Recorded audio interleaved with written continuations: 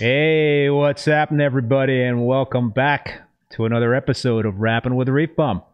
I'm your host, Keith Perkelhammer. So, today I have the pleasure of welcoming Gene Devalier. I'm all messed up here because my keyboard is sticking. I can't type, and now I erased a whole bunch of stuff in my little script here to read. So I'm all screwed up tonight. Apologize for that, but so Gene is here with us from Reef Labs. Gene, welcome to the show, man. Thank you. Thanks for having me on. I appreciate it.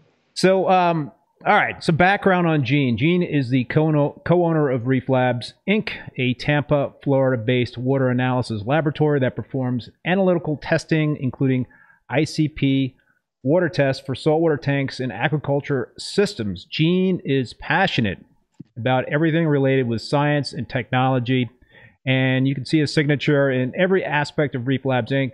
The ICP lab aims to provide its customers with exceptional results and proven successful practices. But before we start chatting with Gene, I want to thank the sponsors for this show, Bulk Reef Supply and Ecotech Marine. I really appreciate these companies supporting the live stream, and I also appreciate all you folks tuning in out there.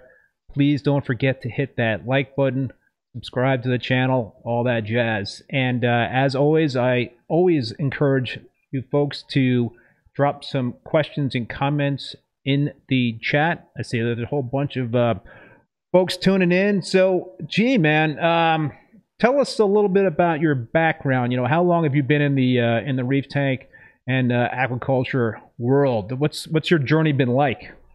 Sure. Well, when I was growing up, when I was a kid, I had freshwater tanks. Actually, my parents, when they first married, I don't know how they got into it. I don't remember the story anymore, but they used to actually raise freshwater angelfish, and they'd sell them to local fish stores and whatnot. So when I got old enough to take care of a tank, they got me interested in the hobby through that, and I had freshwater tanks most of my pre-college years.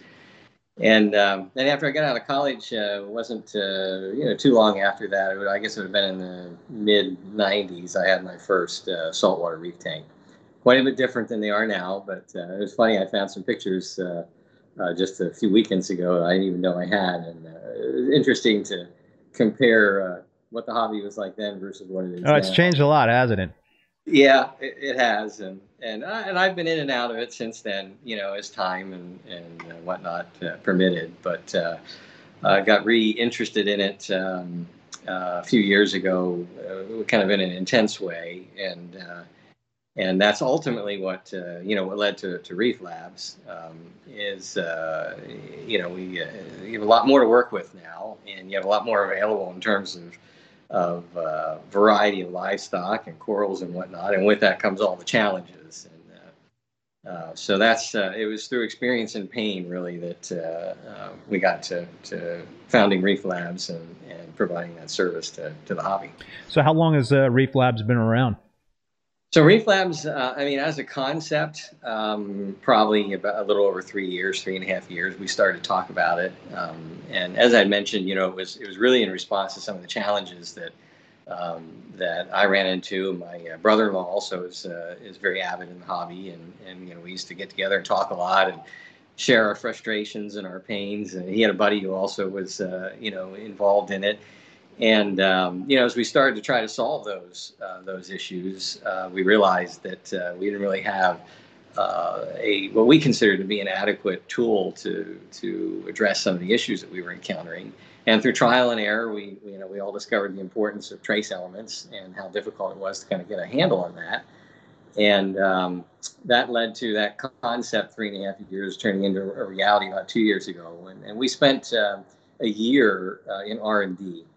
I don't want to jump the gun if you have other questions, but, ICP is, ICP OES is a very broad piece of equipment. It can be used in a lot of industries. There are thousands of parameters that way you can construct a measurement method.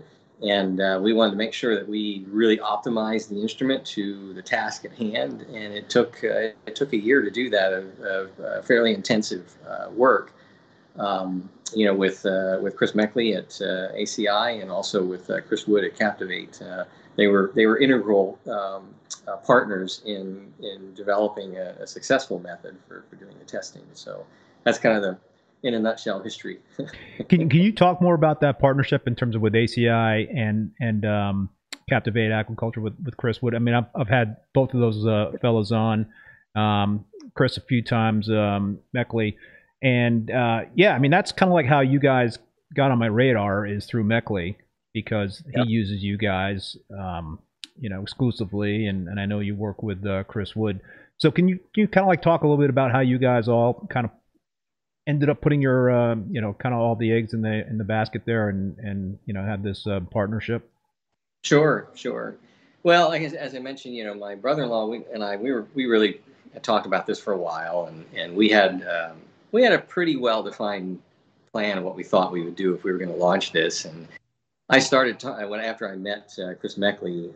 We got to talking about different topics, different frustrations, different challenges, and finally we got into my brother-in-law Nathan and I had gotten to the point of frustration where we decided that we were we were ready to pull the trigger on this. And I told Chris one day, I said, I'm going to get an ICP OES and I'm going to solve these problems. And he kind of looked at me funny and he didn't say much. And Chris didn't say much. That's rare. Well, I think he didn't believe. I know he's watching right now, so no pun intended. He thought, oh, this guy he's got to be full of it, And I told him, I said probably around November, December, and I think this was in October maybe that he and I had this conversation. So December rolls around, and I said, "Hey, Chris," I said, the machine's in the lab, and we're gonna start working on it." And I think it was at that point that he realized that I was serious, and he got intensely interested. I mean, I think he was at one point probably more excited about it than I was, because Chris he's ruthlessly pragmatic about the way he takes care of his coral and his systems, and he approaches it very scientifically and very measured, and he's very careful to observe what he's doing and adjust according to his observations. So this was exciting to him because we were 40 minutes from him, and I could go and pick up a sample there, and he could have results a few hours later. And so we went through many months of testing his systems weekly, and observing where things didn't make sense, or observing where we weren't getting the accuracy or precision and results that we were interested in getting. A lot of that had to do with variety of systems.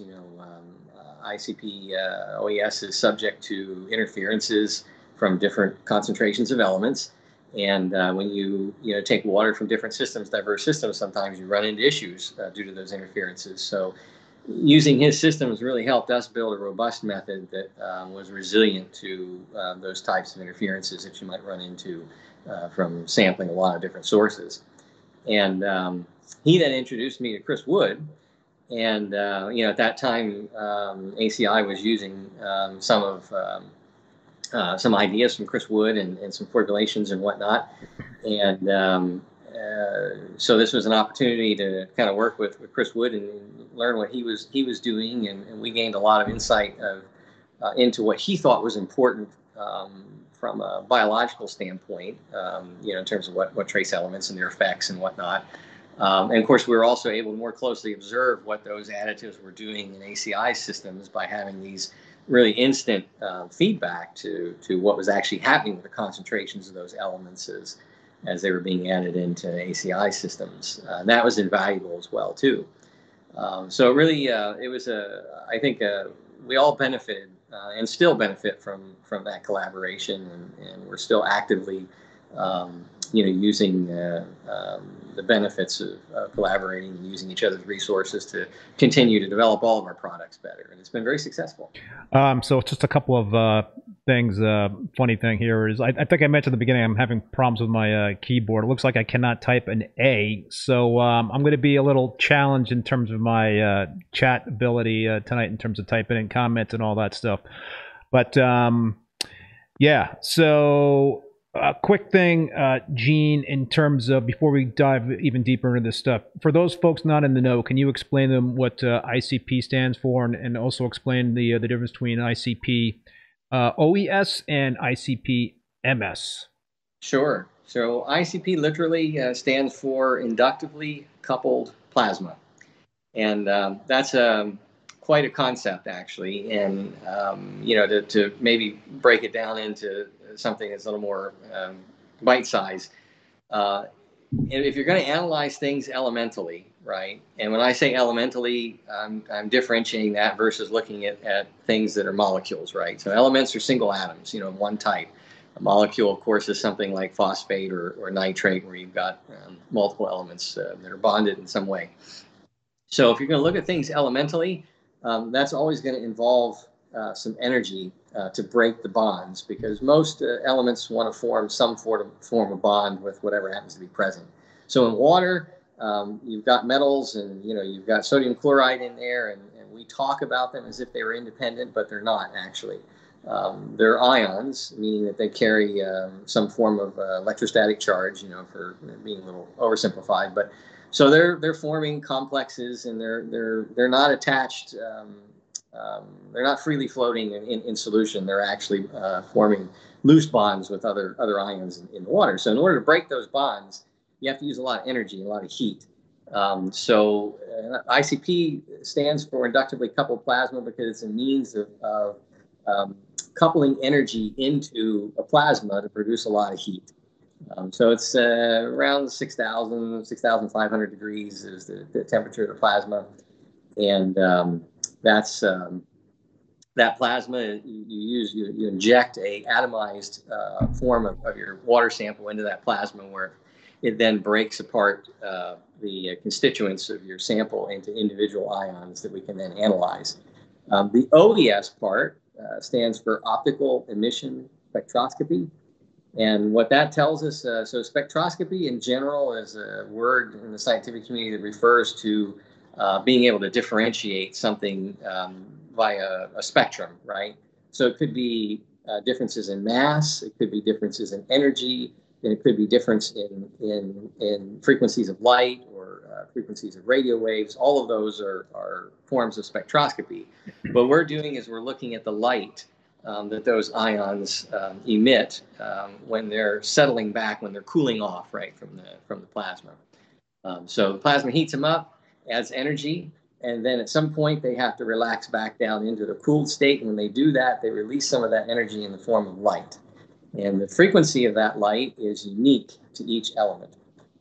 So that light passes into the spectrometer, and then we're able to then see a full spectrum of all of those wavelengths of light that are emitted by the sample. And we're also able to measure the amplitudes of each one of those individual wavelengths very precisely.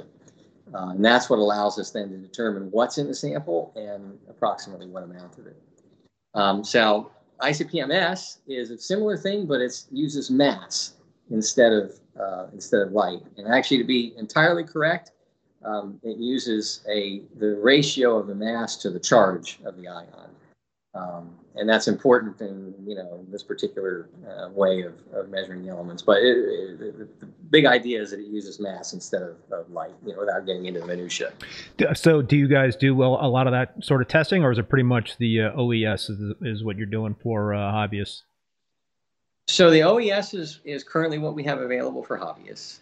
We're evaluating the benefit and the applicability of using MS in the field.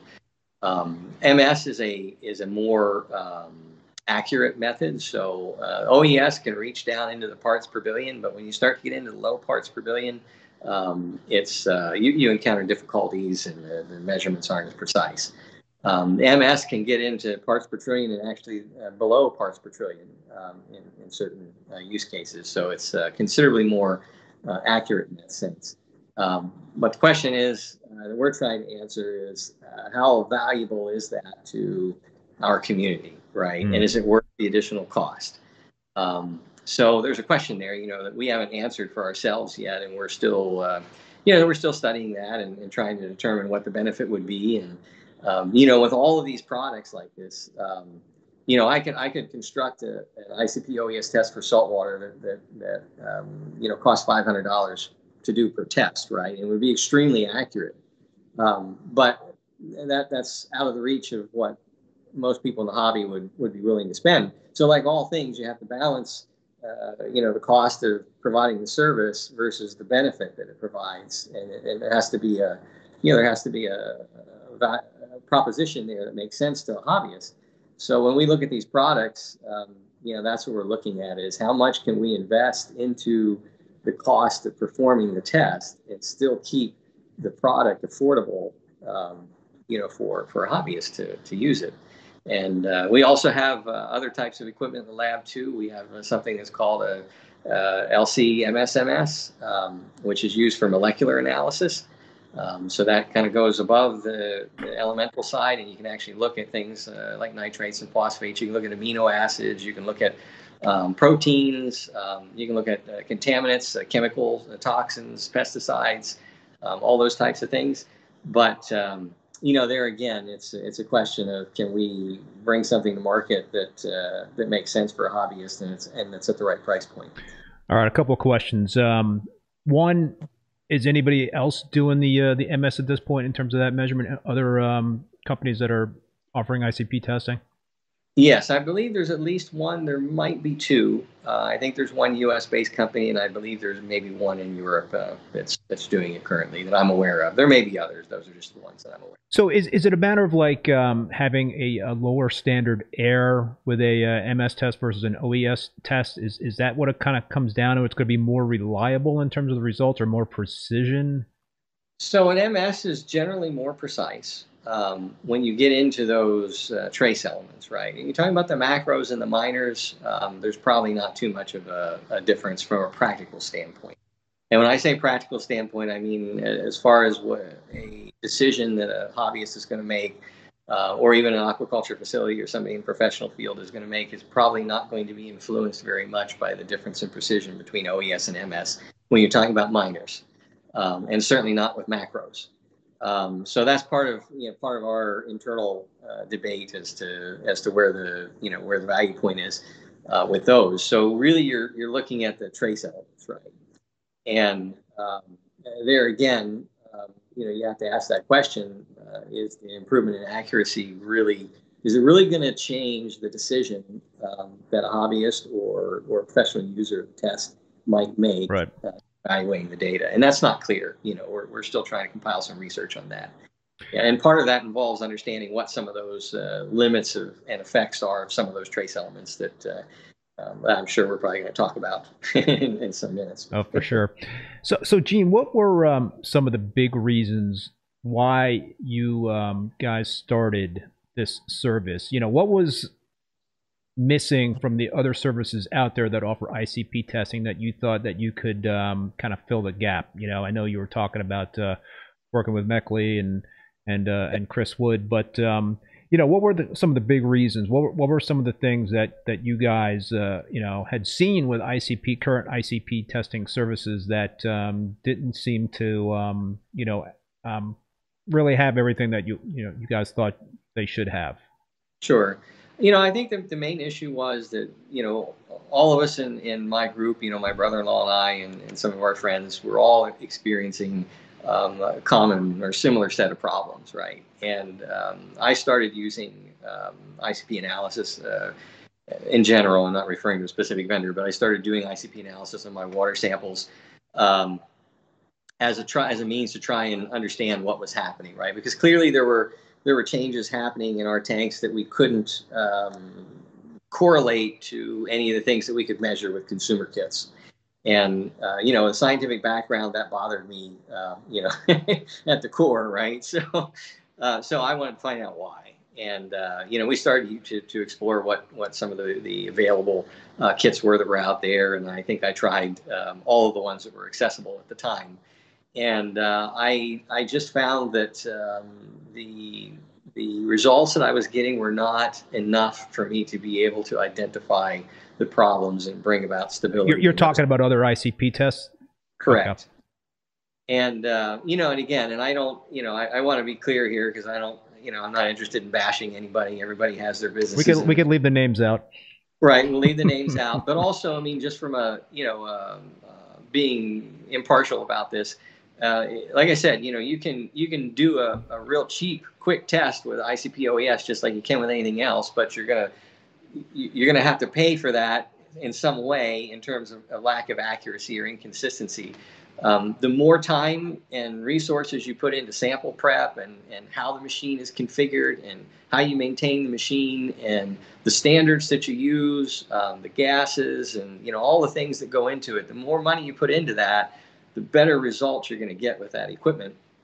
And of course, that cost has to be covered by your business model as well too. So, we just found that for what we were interested in doing, we couldn't achieve that with the trade-offs that were being made with the existing kits on the market. So that's what prompted us really to do this, because we couldn't find a solution, and we knew there was one. I mean, I didn't have any doubt in that. It was just a matter of getting the right data and getting the right metrics to be able to solve these problems. So a couple of questions from the viewers here, from Peter T. Does Gene have any distributions in Canada? Should we recommend to local fish stores to get in contact? Is that possible in Canada, Gene?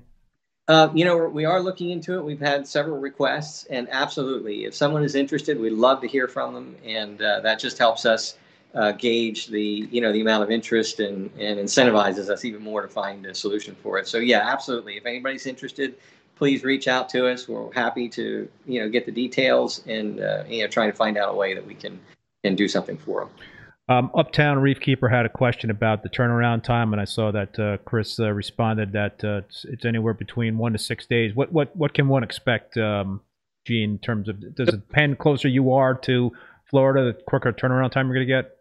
Yeah, absolutely. Yeah, we use USPS for deliveries for a number of reasons. It provides a pretty affordable option for hobbyists in terms of shipping. We include the cost of return shipping with our kits, and we also want it to be easy.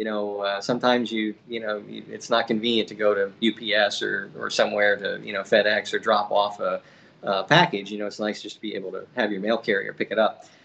So all around, that turned out to be a pretty balanced solution for most people, and it also gives us the ability. We have some visibility in the tracking of the kits, so we use all first-class postage for the return kits, and we include tracking on all those, and we share that tracking information actually with customer too. After they register their kit, they can see it move through the postal system, so that they know when it's actually in our hands. So we can't control that. Obviously, what USPS does. Most of the time, they're pretty good.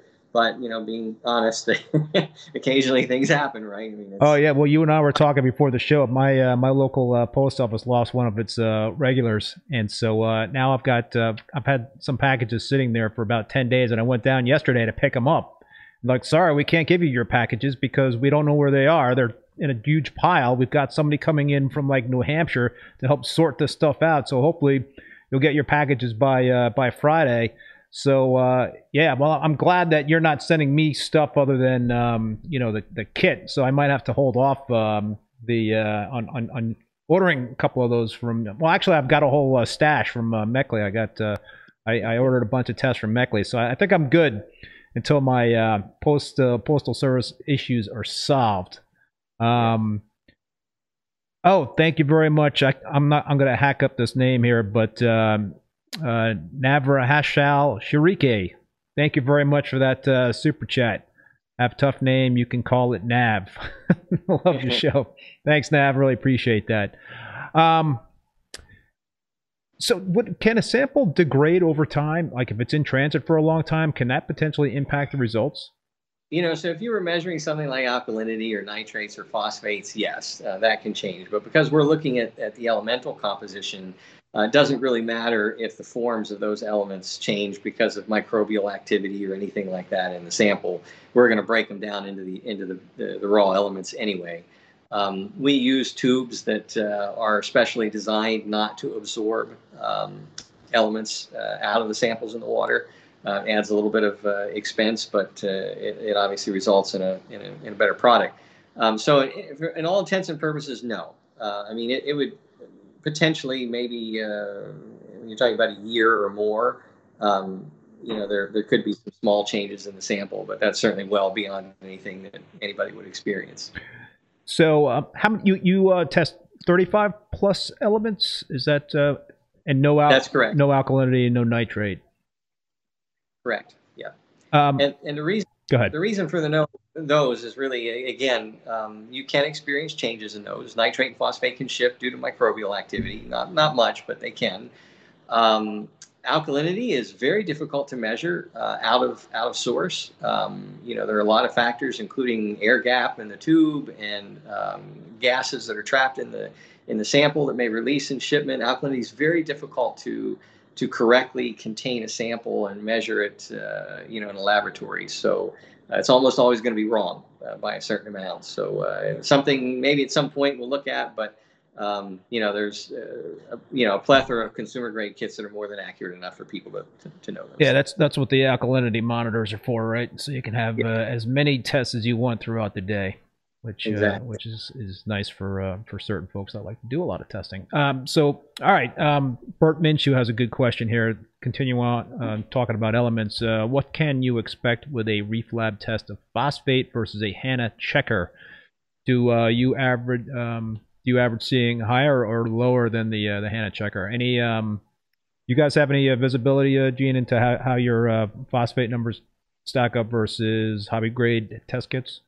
Sure, this is a common question. So what we measure with ICP-OES is phosphorus content, because phosphorus is the element, right, that's involved here, and phosphorus is a vital element within any biological ecosystem, and it's not always active only in the form of phosphate.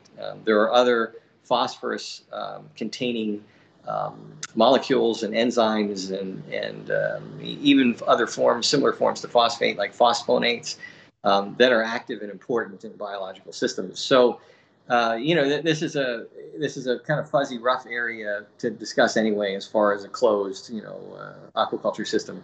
So phosphates are a good, rule of thumb, I guess, to use, because they are probably the most common stable form of phosphorus that you're going to find in an aquarium or in an aquaculture system. So they're a good reference point to use. We provide a calculated value for phosphate in our reports, which is based on the phosphorus value that we measure. And this is again, that's an estimate, because you don't know if all the phosphorus really is in the form of phosphate. Most of it probably is. The consumer kits use a variety of different methods to measure phosphate, and none of those are direct. Phosphate is actually a pretty challenging molecule to measure chemically. So a lot of these test kits use some form of secondary measurement. So you're adding, your reagents together, and they're actually transforming that phosphate into another compound, and then they're measuring that compound because it's easier to measure calorimetrically. Is generally what most of the consumer kits use. So it's a little bit indirect. It's one step removed. You're actually measuring the byproduct of a conversion of phosphate into something else. And that's always going to be prone to, a certain amount of error. If you dig really deep in some of the, the manuals and some of the notes that are on the websites, the companies that manufacture these consumer kits, particularly HANA and even some of the professional grade stuff like Huck, they'll list, and way back in the back of the booklet, they'll tell you all the interferences that can change the readings, and it's generally a long list. And there are things that we find in our tanks. Sometimes it's something as common as magnesium. So if your magnesium level is different, it's gonna change the reading a bit. So the main important thing is consistency. In that case, if you're going to use a consumer kit, go for consistency. At least you can observe your corals and see how they look, and correlate that to a reading that you're getting on your on your consumer device. Or if you're using an ICP test for it, then you can correlate it to that. But as far as comparing them, that's a tall order for phosphate. It's frustrating with the hobby grade test kits. I think I talked about it on this show maybe a couple of episodes ago, but I was using the Milwaukee test kit for phosphate or phosphorus, whatever the kit is for, and for one of my tanks, I was consistently getting 0.000 on that, and then I sent in a sample to you guys, and it came back, that my phosphate was like over 0.1. So, obviously I was leaning on that number versus the 0.000. But before I sent in the the sample to you guys, I did I dosed a lot of phosphate because I thought I had zero phosphates in my tank, and I don't know if it was a coincidence or not, but I had a couple of corals that just browned out on me. So yeah, it's just kind of it's been a bugaboo of mine like over the years.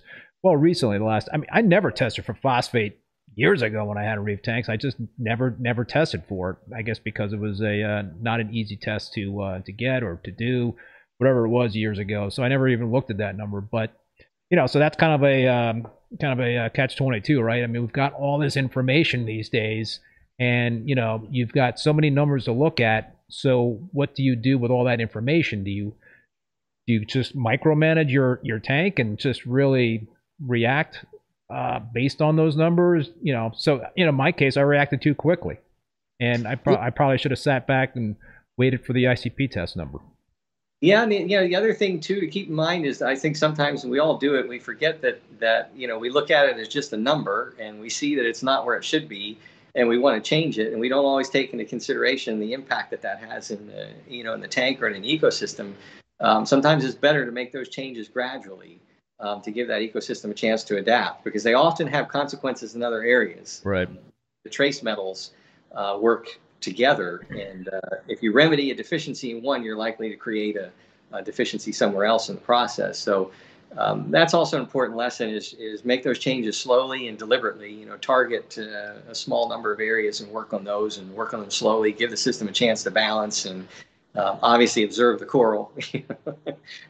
That's the most important part. Yes, observe the corals for sure. Yeah. Is it feasible to if you're doing what I described in terms of you've got a hobby grade phosphate test kit, you're doing those tests, let's say weekly, and then maybe once a month you're doing an ICP test with you guys, and you're kind of able to compare the results between the ICP test versus the hobby grade test kit, and you see some sort of consistent pattern between the two numbers.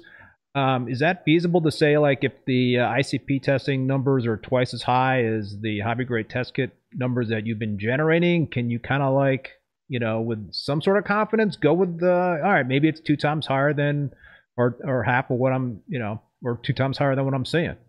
Sure, I would say yes, but with some caution, right? I would say within a 30% window. And the reason I say that is because phosphate is something that can change quite readily in a system for a variety of reasons. Time of day, if you happen to have a macroalgae in the system that's in a sump that's lighted. Also, I mean, depending on when you feed your fish or what additives you're using, phosphate levels can fluctuate quite a bit. So if you're going to do that, and the same thing is true when you take your samples for the ICP test, try to be very consistent about when you take it. And be observant of, if you've got a regular routine for feeding and additives and all that, then that's great. But if you don't, try to be observant of how closely you might do those things to when you take a water sample, because phosphate can change much more rapidly than many of the other variables that we track. So, Gene, here's something, man. You'll hit the jackpot if you could invent this. How about a lab grade phosphate monitor that you could use, in your home aquarium, and just being able to like have that ability to instantly measure phosphate with a lab grade? Is that just like an impossibility at this point in time? Is that just not feasible? I think economically, it's not feasible. Such a thing does exist. There's a company that makes them for environmental purposes. Oftentimes, they use them for monitoring runoff waters or estuary waters and things like this. But they're, you're talking $5,000 to $6,000 for an to do that. So it's probably not going to become popular. I can only think of a handful of people that might have the coin to pony up for that sort of instrument. But yeah, okay. Interesting. So Mike Hoppa's got a question. Reef Labs doesn't test for tin. What effect does tin play on our reefs? A different company a few months ago showed elevated tin. It led to a rusty magnet discovery. Any feedback about tin? Yeah.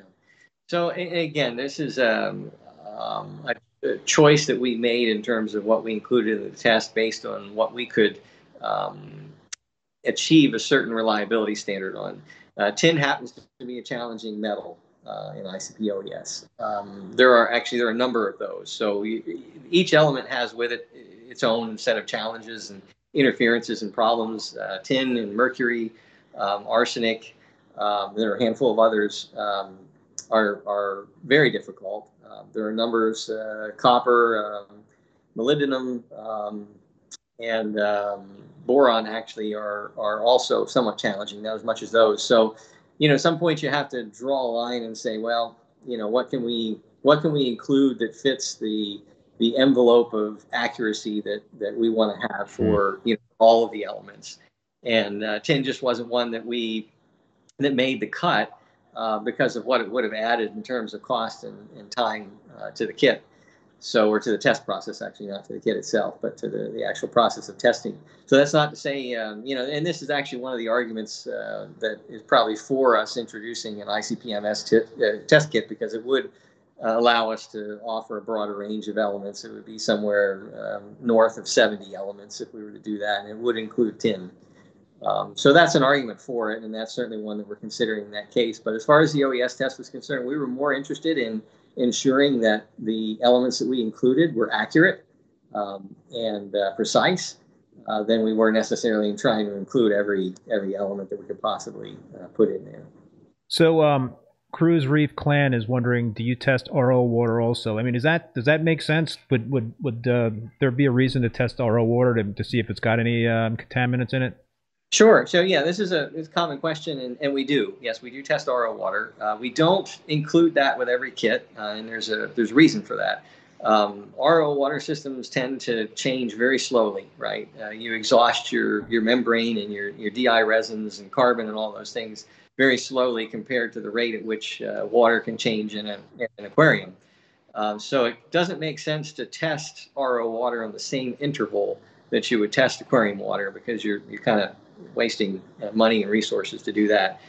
So if you want to test your RO water, you can, instead of sending in a salt sample, you can buy a kit and you can send in an RO sample and we'll test it. But we found that you've got so much weight to work with to keep postage under a certain amount, and we chose to have 2 tubes in the kit that were both salt water, mainly because, believe it or not, it's rather frequent that one of those tubes gets broken in transit because of a sorting machine chews it up. Sometimes people aren't always careful when they put the caps on, and one of the caps will be on a little bit crooked, and half the liquid runs out in transit. And that can be very frustrating, particularly if you've got an issue that you're trying to solve, and if there was only one tube with salt water in it, and the other one had your RO, and your salt water leaked or got broken, and you've got an issue, I mean, that can be disastrous, because it could add a week or 2 weeks of time till you could send in another sample. So we thought that was the best trade-off, to do it that way. But yes, by all means, if somebody wants to test RO, send it in and we'll do it. But that's what the 2 tubes are for, just in case. That's right. Someone gets busted. Insurance policy. So Paulie1291988, is that your social? No, a couple of digits short there. So if you do ICP testing and everything is in line, is it still necessary to do water changes? And I saw Chris answering that question. If everything is in line, no. We are hoping at some point we never do a water change on any of our systems. So Gina, like to get your thoughts in terms of that, in terms of water changes and what you guys do. And there's other companies out there we won't talk about, but they have a whole system in terms of being able to have trace elements and minor and trace elements, and being able to not do water changes based on those test results. Is that what the whole connection, a big part of it is with Captivate Agriculture?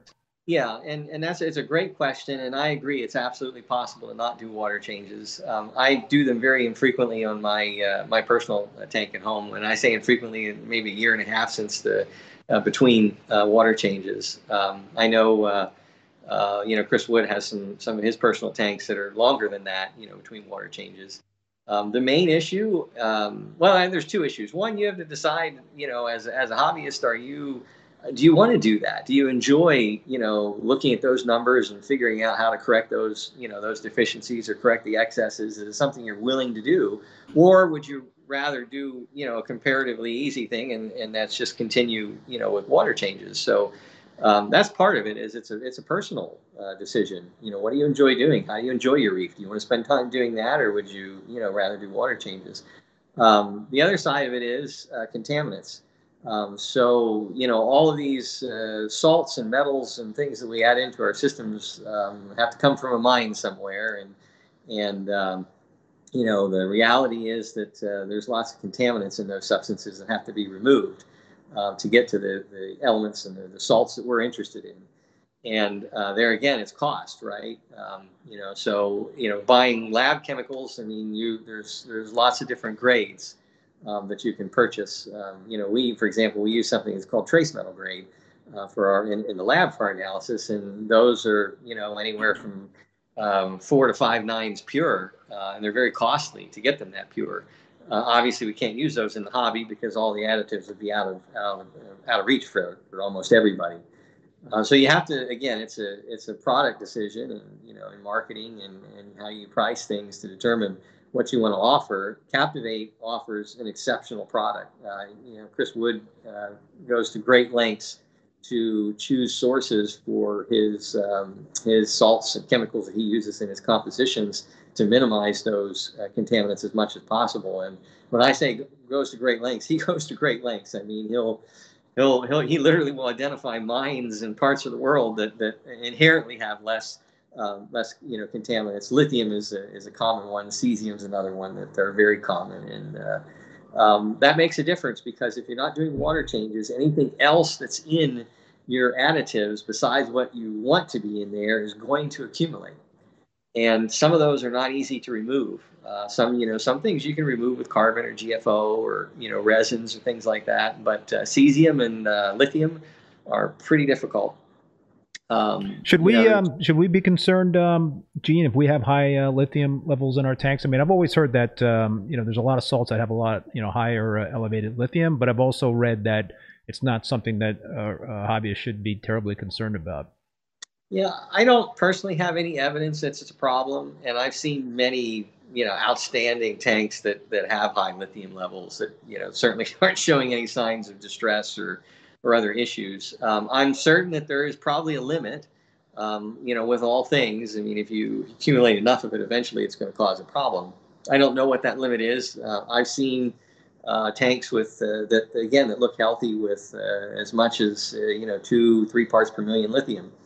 But like all things, I mean, the closest you can keep it to natural seawater, if it's an unknown like that, the better off you are. But I certainly wouldn't be concerned if you see lithium levels that are, around 1 part per million, give or take. But again, it's an unknown, so there's that caveat with it. So, how would somebody, utilize your service to not do the water changes? What would you recommend in terms of frequency of the ICP tests? How often should they be doing them? What should they be doing in terms of figuring out what elements to be, what traces or elements to be to dosing, to add? How does that all come into play in terms of following that methodology? Well, I think it depends partially on where you're at as a hobbyist. If you have an established tank and you've got thousands of dollars of coral that you've been collecting and caring for years, I would say do it every month as an insurance policy. I mean, we're talking about approximately $40. I mean, that's pretty little to pay to protect something that you've invested years into and potentially is worth tens of thousands of dollars, right, depending on what you have. I would look at it that way. And the reason I say that is that, people often come up with ways of getting their systems to that point that are based on trial and error. And, there are implicit assumptions with that trial and error that change as the amount of biomass changes in your system. And the likelihood your biomass is always growing, right? If you're a very regimented and you follow a regular process and procedure, that's not changing. So if your biomass is changing and your process isn't changing, eventually they're going to get to the point where one is not able to support the other. And I think that's why we often see people have these gorgeous tanks. They've had them for 4, 5, 6 years and they crash with no explanation. And I suspect it's just probably that the biomass outgrew the process, right? And some essential element or essential elements eventually weren't being kept up with whatever the process was, and the coral adapted until they couldn't. anymore, and then you have system failure. So in that case, I say do it, do it monthly, ideally, 6 weeks, if you have to. If you're new, right, you're just starting out, then my answer is a little bit different. I would say, think about what your objective is, right? Are you trying to just, make your system sustainable for coral, or are you trying to go for the most growth and the best coloration you can possibly get? If you're trying to make it sustainable, I would say, do something at the beginning, let your tank equalize for a bit, maybe a couple months later, 3 months later, do it again, and, ease into it. If you're going for growth and coloration, and you're really into it, and you've got the wherewithal and the right head to be able to work with those numbers, then I would say identify a few elements that are important and work on those. Get those stable. Test as regularly as you can, right, till you get those stable. Once you've got those solved, go after another group, and do that until you've achieved whatever your goal might be. If you've got the coloration and growth that you want, then level off there and kind of keep it going. But use it as a tool, and do like you would with any tool. Think carefully about how you're using it to make sure that it aligns with what your goal is. Yeah, so since I started using your ICP test, I've been working with with Chris Wood at Captivate, and also Chris Meckley has been guiding me as well in terms of utilizing the Reef Labs ICP testing and traces and what have you. So yeah, basically what I've been doing is I've been running some ICP tests with you guys, and then Chris Wood has been recommending certain traces that I should be dosing, in my two different systems. So it's a matter of looking at the data from you, and then kind of consulting with Chris, and he's got a spreadsheet that I utilize. That basically just kind of punch your results into that spreadsheet, and it kind of, I guess, generates these recommendations in terms of how much you should be dosing. Is that something that potentially you might have might automate? Maybe you have that sort of calculator on your website, make it more, I guess, easier to kind of like digest that data, and then pop in some numbers and generate some recommendations that way? Yeah, and I would say two things. I mean, we've made some recent enhancements in the last few weeks to kind of help people make better use of those numbers. We've given some indicators about things that are changing, or things that are changing rapidly. Or decreasing rapidly. We're also showing you comparisons against your previous tests, so you can see easily how much something moved. So the whole site is geared around trying to give you the information that you need to make use of those numbers, instead of just kind of throwing them out there. So we put a lot of thought into the website and the way the numbers are presented, and we have plans to continue to do that. We're going to continue to enhance that. A lot of it is coming from feedback from our customers and feedback from Chris and both Chris's. So that's part of it. The other part of it, though, is Chris Meckley and Chris Wood. They're both superstars. I mean, in the hobby. I mean, they've both forgotten more than most of us know about taking care of coral. I mean, the number of years of experience there between the two of them is incredible. And they're both like-minded. They're both passionate. We also need to have people like both of them in the industry sharing that knowledge, as they both are. That's equally important. No matter what we do to provide numbers and results and all this, it's not we'll never overtake the value of also having that wisdom and experience available too. And I think they're both looking at ways also to try and improve how they're transferring their knowledge and experience into the hobby as well too. But you also need to have a reliable way to measure those things to go with that advice. So it works hand in hand. Yep. No, I mean, it would be awesome to have that sort of integration with your data and with Captivate or whoever, whatever traces folks would use out there, some sort of easier way to kind of like figure out if you want to follow that certain method in terms of reading the data, understanding the data, and how to act on that data. Yeah, absolutely. Any best practices for collecting sample water? Is there a certain area of the tank or the system that you should be collecting sample water, a day versus night? right after feeding the fish. Is that okay? I know what after feeding the fish, I try not to do like a phosphate test because I think that's going to be an elevated number there. But any tips in terms of collection I through the would say sample? if you're doing dosing at a particular time of the day of traces, wait a few hours. Ideally 2 or 3 hours before you take it with feeding. Wait, let some hours pass after feeding before you take samples. Otherwise, I mean, obviously, I think this probably goes without saying, make sure your hands are clean. You haven't touched any, containers that have trace elements or touched any foods, frozen foods or anything like that. Try to actually submerge the tube under the surface, kind of upside down. So you trap the air in there and let the air out so that you're getting water out of the column and not surface water. Surface water is more likely to have dust and other contaminants, or even things, that you maybe get a biofilm there that can make those measurements not quite as accurate. Make sure you rinse out the tubes 2 or 3 times in the tank water as well too. That way, if there is, like I said, we use a high quality tube, but it never hurts to make sure that it's rinsed out. And then also, absolutely make sure you fill the tube to the top when you cap it.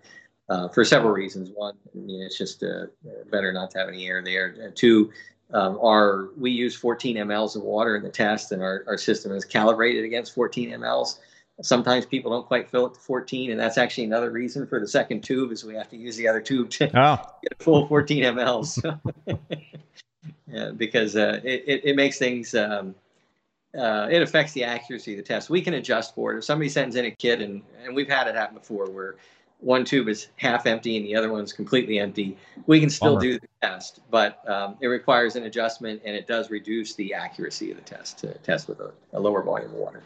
Mr. Reef Safe, thank you very much for that super chat. The comment is, "Hey Gene," so I guess you know Mr. Reef Safe. I do. Another awesome member of our community there. So. Have you guys ever thought about testing for bacteria? There's one service out there that does that, Aquabiomics. They test for bacteria. It kind of it reminded me because when you mentioned people have beautiful reef tanks and after 4 or 5 years all of a sudden they crash. A lot of that can be bacteria related in terms of the RTN or the STN or whatever else might cause a crash. Have you guys thought about looking into that in terms of testing for bacteria? So at this point, I'm not interested in doing it. We're not. I mean, Eli does a fantastic job. I mean, he, I believe, based on my limited conversations with him and observing the kit, I actually use their kits. It does an exceptional job of monitoring detail and quality in the product. So, there's an adequate solution there in the market, and I think it's fair priced. So there's, not much of a business reason to challenge it. But I definitely recommend it. You can actually, as you correct trace elements, you can visibly see your bacterial colony change. Trace elements have a huge impact on bacteria in closed systems, and I think is actually, and there's a growing body of evidence, open ocean research mostly, that shows that there's quite a bit more connection between those trace elements and the bacteria, and also between the bacteria and the coral as well too. That there's quite a bit more connection there, appears, than we're aware of. And we're always, as a matter of fact, selenium just kind of popped up on the radar this week. There had been a lot of debate as to the importance of selenium in microbial activity until recently. They actually identified multiple other pathways in which bacteria can utilize selenium in fairly important ways. So those things are always, it's a growing field, and we're learning a lot. So I think we're going to find in the coming years that there's even greater importance than what we currently realize in balancing trace elements.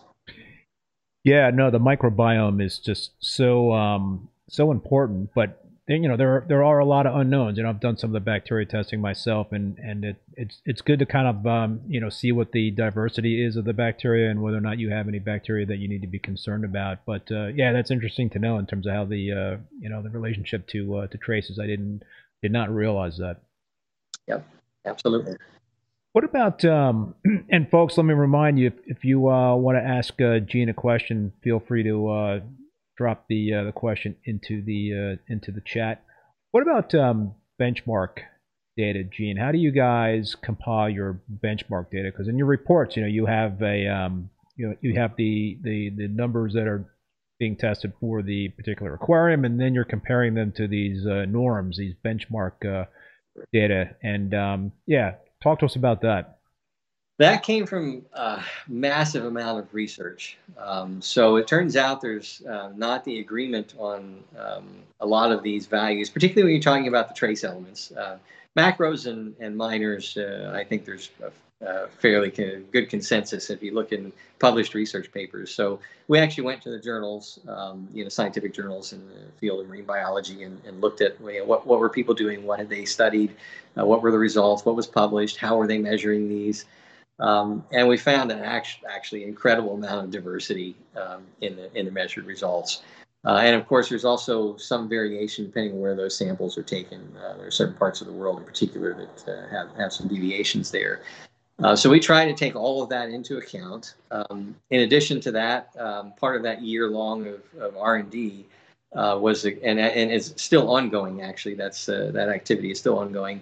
Was observing how we can push these limits and what limits we actually see in healthy systems. So we've done some of our own research in that area. We'll take an individual element and push it far beyond what anybody would consider safe or even think about doing with a reef tank, and observe what happens. One of those is potassium, and certainly there's some benefits there in using some potassium compounds for managing pH and otherwise, but we found that we could actually elevate potassium by almost 3 times what's in natural seawater without observing much of an effect. Now, when we get to 3 times, there are certain species of coral, and also it's a little hard on the fish, and you can observe effects. So we found that a lot of elements have quite a bit of leeway in them. Others do not. So it's a combination of that research, our experience, and also what we see in the test results that are coming in, and where we actually have access to those systems or can assess the health of those systems in some way. And we expect to improve those over time as well, as we have more data and more information to use to compound those. But that said, our ranges are conservative. Maybe not as conservative as every benchmark that's out there, but we did err on the side of being conservative to ensure that we're not going to steer anybody into an area where they might have problems. Another factor to consider is that many of these elements don't act independently. Many of them act in concert, so you also have to be careful in considering that if one is out of range, it can impact the effect of others. So those ranges, our benchmark ranges, were designed to mitigate that, so that if you did have imbalances in one area, it wouldn't suddenly cause a slight excess in another area to become detrimental to the health of the system.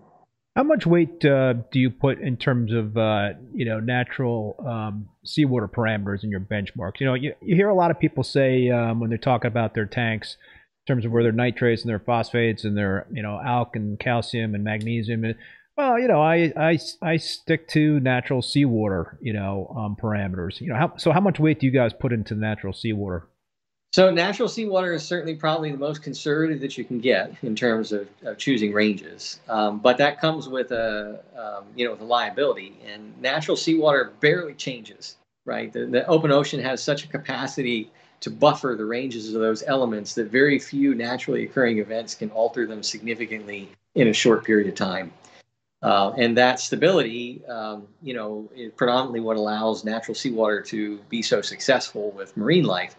But you also have to consider that natural marine life is in the open ocean is basically restricted by iron. Iron is mostly responsible for putting a limitation on how quickly things can grow and how well things survive in the ocean.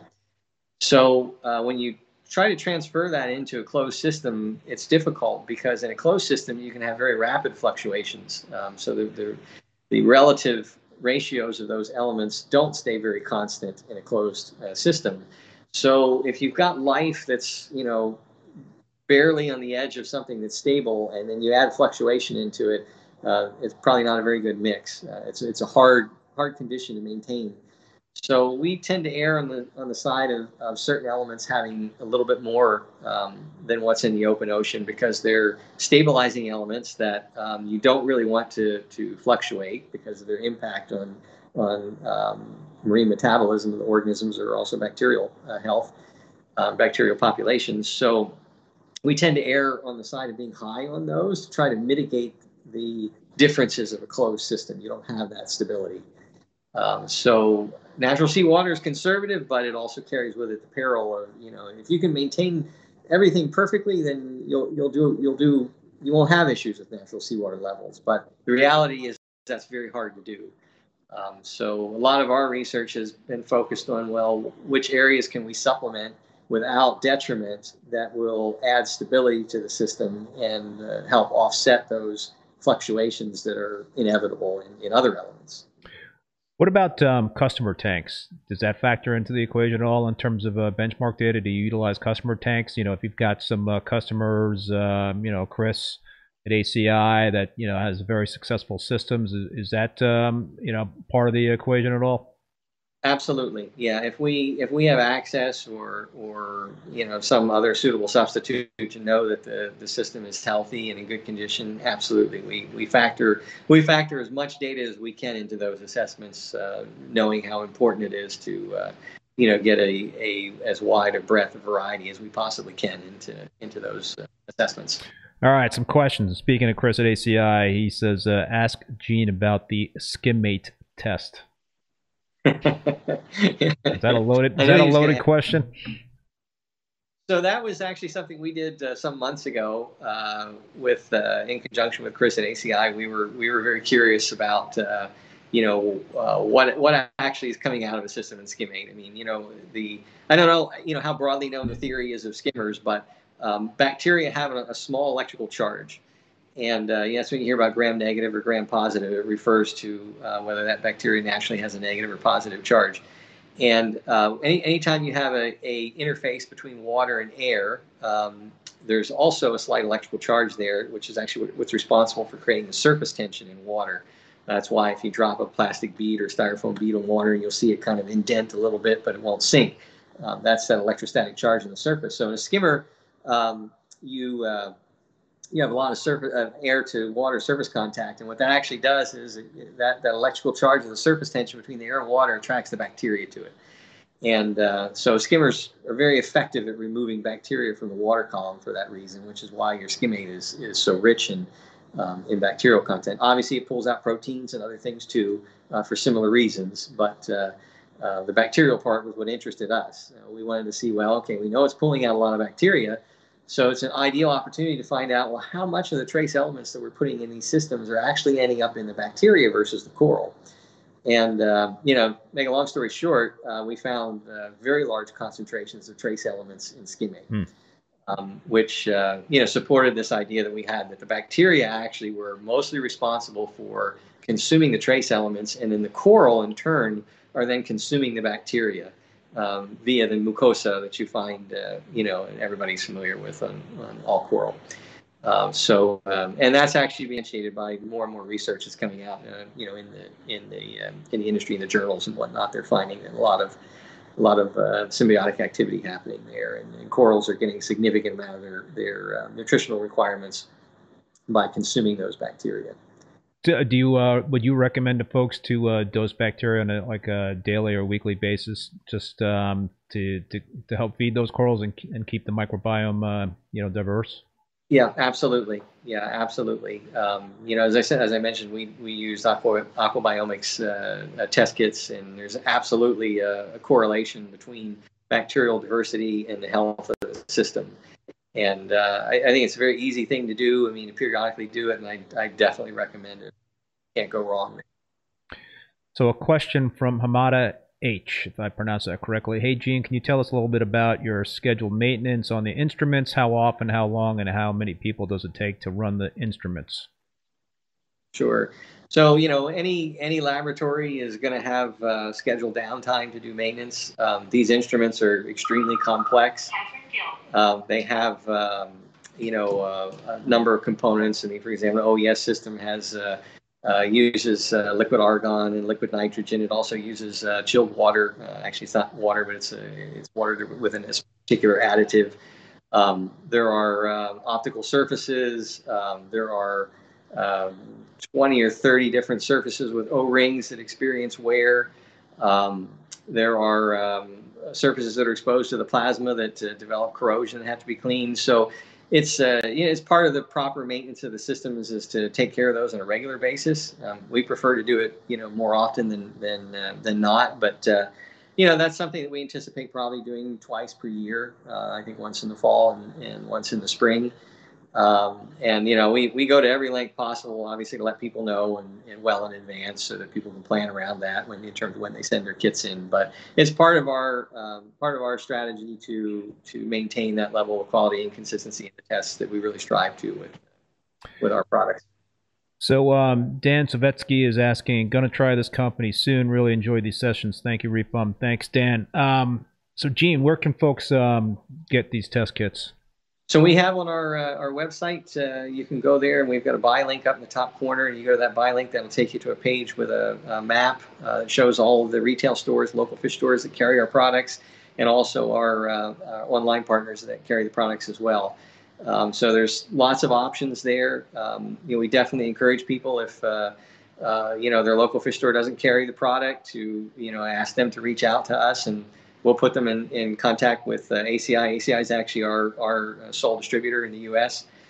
We made that decision very carefully because number one, we know that Chris is passionate about all aspects of coral care and whatnot, and we also we didn't want to focus on that ourselves because we wanted to put all of our resources into testing, the product development, and how we present the data. And managing fulfillment takes a lot of energy and time. So we thought that was the perfect choice there. And so any of the local fish stores can get in contact with ACI and carry the product, and we'll put them on our website as well too, so that they're available and reachable. But that's the place to go. Go to the buy link, and you put in your zip code or whatnot, see if there's anybody near you, or you can buy them from saltwater.com or also from Aquaholics. And so we try to make them, and that list is growing, almost on a weekly basis. So hopefully we'll get more soon. So the love is coming back from ACI. Amanda Meckley, thank you so much for the super chat there, Amanda. Gene is such a wealth of information. So happy you had him on, Keith. Thanks to Nathan and Gene for starting up Reef Labs. Great people! ! Mike Hoppa's got a question. Recently started dosing Isolate MT, which is a Captivate aquaculture product. Last ICP test showed deficiencies in many trace elements. How long after initial dosing before taking another ICP test to check results? 10 days / 1 drop beginning dose. I would say every 2 weeks is a good interval when you're trying to dial in trace elements like that. MT is a fantastic product because it makes it relatively easy when you're trying to satisfy a number of those trace elements that are commonly deficient. 2 weeks is enough time to kind of find out where you're at. The recommendations on those products are intentionally fairly conservative. Chris Wood did a great job of I think providing safe starting points for all of his products so that people don't have unintended accidents with their systems that all of us have experienced one time or another. But by starting out that way and testing regularly, you can build up to optimal levels without risking an overage that could be catastrophic. What about the use of GFO, right? Granuloferric oxide to remove phosphates is so that stuff not only binds phosphate, but it could also bind valuable trace elements. Do you always say to people, try to stay away from GFO and go more natural means for nutrient reduction, or is GFO okay in small doses? I would always say try to go the natural means if you can. It's always safer that way. I know that everybody that I personally know that I've talked to has had a variety of experiences with GFO, and it can affect polyp extension. It can affect a lot of things. Coral do respond to it. It's not entirely clear what's driving that. It may be, suspended particulates. It depends on how well you rinse it. There also are a tremendous number of different qualities of GFO out there. GFO gets its properties based on its the structure of the material, and all GFO is not the same, right? So that's certainly a factor in it as well too. It is very effective at removing aluminum, which is a positive, and sometimes arsenic. But it's not entirely clear what else it's removing at the same time. It's a study actually we've been interested in doing to try and ascertain what else it's capable of removing. Iron is a very active element, in terms of binding with other elements. And I know from other studies that we've done in the lab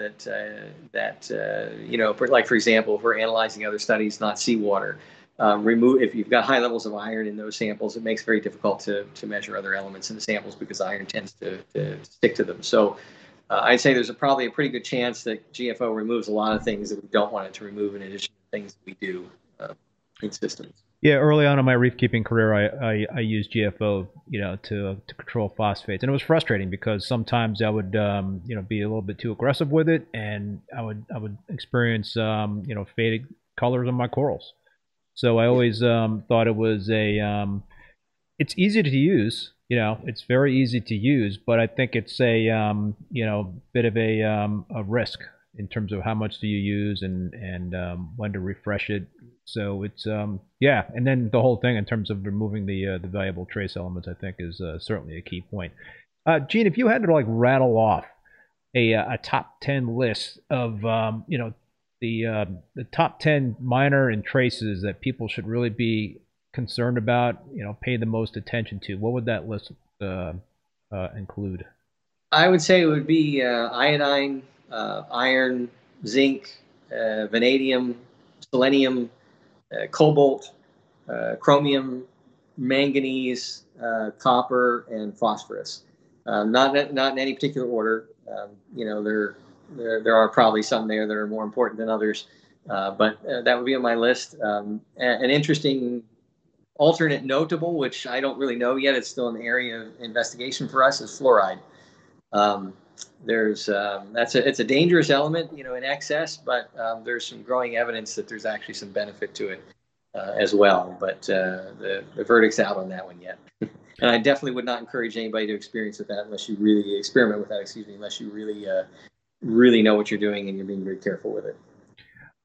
You mentioned iron, so a lot of times this will show up on ICP tests as zero, and even after people dose it. I mean, I dose it, and I've had zero come up on my ICP test. Does it make sense to keep dosing iron if the corals are going to just keep consuming it so quickly?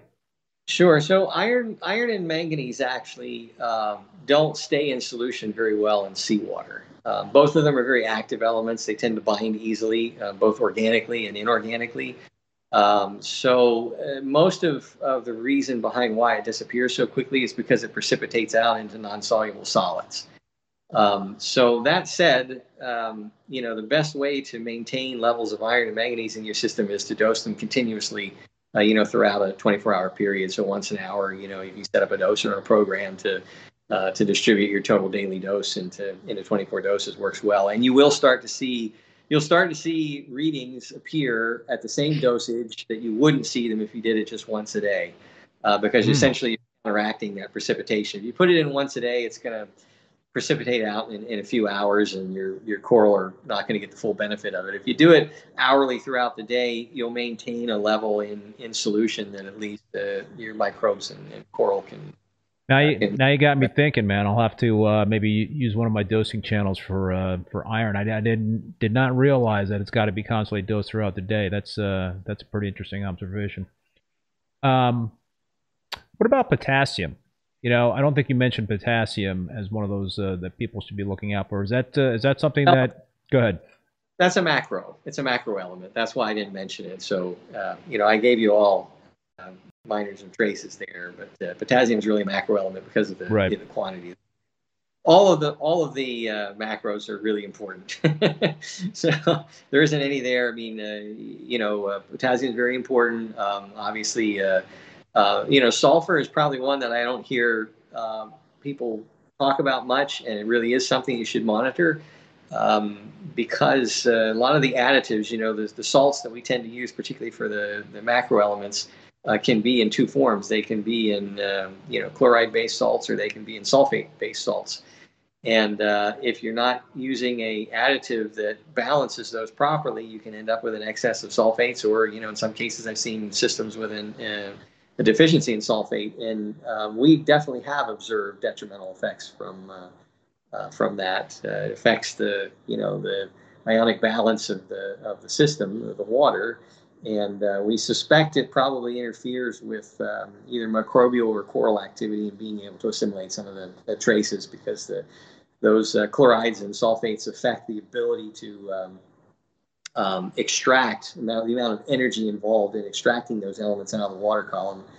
And that's based not on biological research, but if you're working with resins and you're trying to remove metals from water samples using resins, the presence of chlorine or sulfate in the water actually interferes with the resin's ability to remove those elements. And resins essentially work off of an energy principle, so they have an amount of energy that they can expend to extract those elements. So we believe that if a resin experiences some change in its ability to extract elements, that probably bacteria and coral do as well, also based on the ratios of chlorides to sulfates.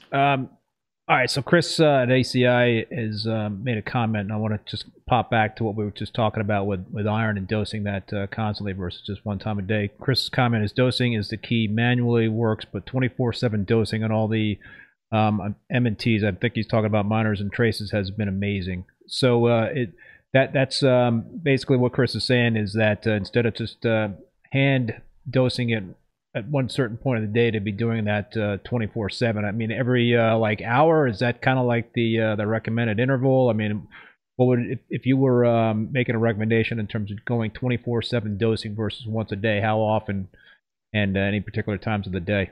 I've heard that, and sorry, this is like I'm making a lot of I'm throwing a lot out there to you, but what I've heard is that in terms of traces, from Chris at Captivate, it's better to do it during the daytime, because I think that's when the corals might be more actively feeding. Yeah, that's a good question. As far as that particularity, I don't have any experience or data to draw off of. He probably would know better about that. But as far as frequency, I have gone to as frequent as hourly, and seen improvements versus doing it 6 times a day or 4 times a day. I know at ACI, I mean, every time I go there, I think, wow, Chris's coral can't possibly look any better. And then he makes one of these changes and they look better. So, I would say, the more frequent you can, the better. I don't think as long as you're, not risking the accuracy of your dosing amounts, I would say the more frequently you can do it, the better. You're not going to experience any negative from it. Gotcha. And I guess the other logistical thing to consider, and maybe this is not a question for you, but if you're dosing, let's say, 7 or 8 different minors or traces, and you don't have enough dosing heads to do that, how do you dose all of them at once on a consistent basis? I think I saw a comment by Chris, or I heard something that Chris said you could actually mix all the traces and minors into RODI water and dose it that way. Yes, you can. You definitely want to start with a full volume of, you start with a liter of water or something like that. You don't want those trace elements additives to combine in concentrated form, because they can precipitate out in non-soluble solids that won't redissolve in the water. But yes, that's absolutely viable. That works. I know Chris does that. I do it. It saves you a lot of time, and it's more work. If you can get it to work with MT and then just fill in the gaps, with a few others, that's obviously the less stressful path. But if you're up to the challenge, then absolutely, that's a totally viable way of doing it. Switching gears a little bit, talk to us about salinity. Natural seawater is at 35 parts per thousand, and so how do the different salinity levels impact ICP test results? Should we be targeting the 35 ppt? I personally believe yes. I like to be 35 to 36, and my personal experience, not only with my own systems, but with other systems that I've had the opportunity to observe. They seem to be healthier from that standpoint. The main thing to consider is that the more dilute your water is, the lower your salinity. That's going to lower all of the majors, minors, and traces are going to be less. And concentration is a big factor on how available those elements are to either bacteria or to coral. The higher the concentration, the less energy they're going to have to expend to be able to bring those elements in. So that's something to consider. You're making those elements less available to to the system as a whole if you reduce salinity. And likewise, if you are focusing on traces and getting those up to normal levels, but your salinity is low, then that means you've got deficiencies in probably your major elements, either in sodium or chloride or potentially in some of the others. But and that's also something to consider, that may have its own consequences. So yeah, my recommendation is always try to stay 35 and 36. Gotcha.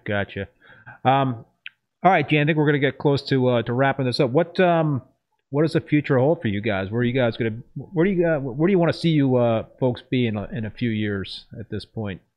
Well, we, like I said, we got into this out of a passion for the hobby and a desire to help people achieve really their goals and their dreams in the hobby. And I mean, it's I'm sure everybody would agree it's a fascinating and really, it can be a really rewarding hobby to be in. And I think everybody dreams to have incredible growth and fantastic coloration and lots of diversity in their tanks. We really want to, be facilitate that, right? And that means listening to what our customers are asking for, understanding what they're doing with the tests, how they're using them. So we're really looking to evolve our products and how we present the information and what products we offer based on the feedback we get from our customers. That's what's going to help us achieve the goal of helping them. So we really want to become more active with the community. We love hearing from our customers. We love getting feedback. We love knowing how they're using the results and what they're experiencing, or if they're running into difficulties. So I really think I see us evolving, in a direction that is obviously towards quality and obviously towards being, assistance to the community. But also, I think it's going to partially be determined by how our customers use the product, what they run into, what they're having trouble with. So we're looking forward to seeing how that surfaces, because it's a bit of an unknown, and it kind of keeps it interesting for us too, and keeps it exciting knowing that there's a bit of an unknown to it. But overall, we really want to support the hobby. We want to support the industry. We want people to be successful. We want everyone to have a gorgeous, beautiful tank that that meets their dreams, and we want to see the industry grow and thrive. Cool, man. Well, listen, Gene, it was great having you on. I know Paul, the moderator, just put up the link to the website there, so if folks want to interested in picking up some of these kits, they can go visit that link, and yeah.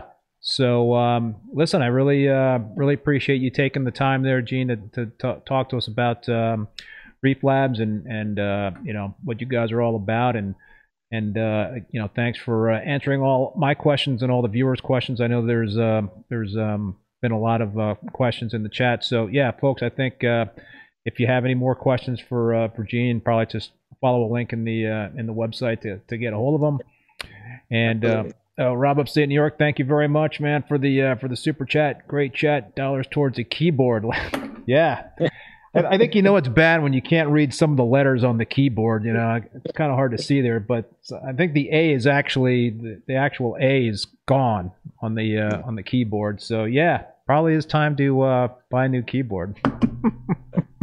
Well, Keith, thank you so much for having me on the show. I really appreciate it, and I'm very thankful for the opportunity to answer the questions and help people get to know us better. So really appreciate it. Thank you. Cool, thanks. So yeah, again, thanks, Gene. I also want to thank both Bulk Reef Supply and Ecotech Marine for sponsoring the live stream and supporting the show. I also want to thank all you folks out there for tuning in and the super chats. Thank you very much. Another big thank you to Paul, the moderator. Also want to let you know that all episodes of Rapping with the Reef Bum are available as podcasts on Spotify, Apple Podcasts, Google Podcasts, Stitcher, and Amazon. My next Rapping with Reef Bum live stream will be on Thursday, September 29th at 5 p.m. This is 5 p.m. Eastern Standard Time, not 7 p.m. because I got a guest who's on the other side of the world, Wesley Vrieswick. I'm not sure if I pronounced that correctly. He was featured on Reef to Reef as a Tank of the Month. So really cool reef, and should be another great show. If you want to check out the full upcoming schedule of guests on reefbum.com, go to the YouTube section. Until then, be safe out there, and we'll see you next time.